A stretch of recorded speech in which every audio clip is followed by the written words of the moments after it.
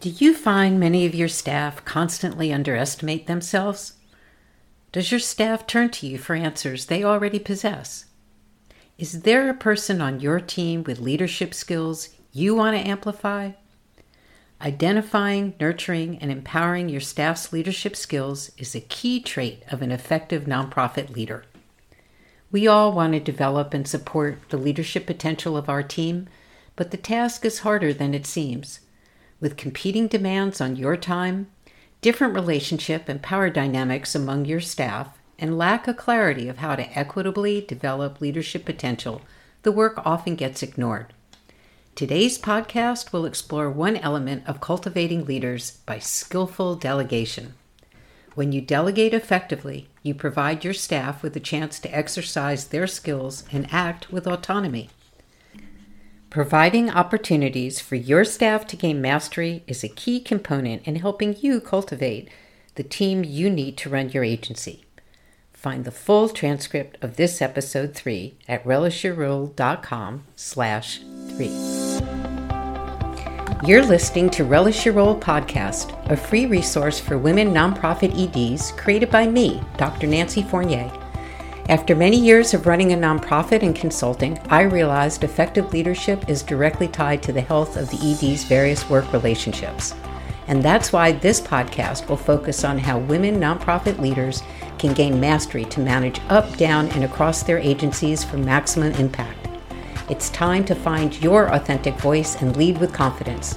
Don't forget to subscribe so you don't miss a thing. If you want your staff to take on more leadership roles, they have to have the opportunity to do so. Maybe you feel you've already do this and you've been unsatisfied with the results. I want us to focus today on how to set you and your staff up for success when you pass on a project where you want them to take the lead. There's a tried and true 4-step process I share with my women nonprofit EDs on how to delegate in a way which both gets the job done and supports leadership development. The 4 steps are: 1.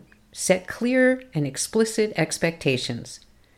2. Provide access to all the necessary resources. 3. Jointly establish benchmarks and check-in schedules.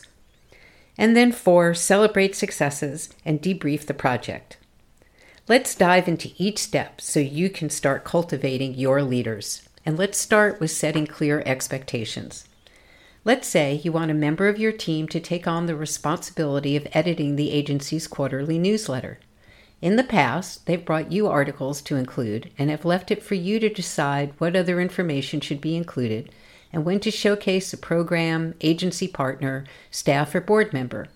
You now want them to take on full responsibility for the project. The first step is to take the time and discuss the goals of the newsletter, how articles are selected, the quarterly rotation of the types of information included, and what's been successful and what has not worked in the past. And obviously, you need to discuss timeframes and others who need to be involved, and what activities and behaviors you expect from them to get the project done. This is the time when you develop a thought partner by freely sharing all of your thoughts about the newsletter. Elicit from them what they want to keep and what they'd like to change and why. Expectations is a two-way street. In addition to spelling out what you expect, it's vital you hear from your staff what they need from you. They may not have clear answers at first, so it's important to ask what they need from you throughout the project.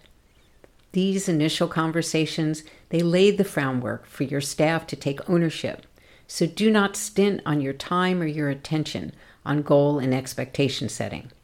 Throughout these conversations, verify that you are both 100% on the same page. And then you want to freely share resources. As part of empowering your staff to truly take the lead on a project, they need access to all relevant resources. And this information may include written material, archival information, people with expertise and authority over the project funds. You need to make sure they have all the tools they need. If they ask for resources you have not identified, be open-minded. Make sure you understand their rationale for the request. and realize the way you do things may not be the way they plan to get the project done. Allow them the opportunity to make their own mark and do things in their own way. And admittedly, this is often the hardest part for an ED. You may believe you've determined the best way to get things done, but if the goal is truly to grow leadership, it's smarter and more effective in the long run to loosen the reins. Part of setting expectations is breaking down the project into clear, recognizable, incremental benchmarks. All projects have a sequence, and identifying benchmarks helps to translate the task into manageable steps. A benchmark should have a clear description of the completed task and the estimated due date. These benchmarks keep the project on task and serve as an agreed-upon midpoint assessment. Mutually determined due dates allow you and your staff to track progress in an objective way. And the second component of this step is where I see many EDs fall short. It is vitally important to have regularly scheduled check-ins throughout the project. You can't hand a project off and disappear. Ideally, you've set up check-in schedules at the beginning when discussing goals and expectations. Make these check-ins a priority in your calendar. And the check-ins should be semi-structured. You should have a clear sense of what you want covered in these meetings, and your staff should do the same. Resist the urge to solve the problems for them in these meetings. As their thought partner, refer back to expectations and resources to give your staff what they need to figure things out. These check-ins are a chance for your staff to shine and show their growth. And then finally, celebrate and debrief. Identify when the project is complete or an important milestone has been achieved.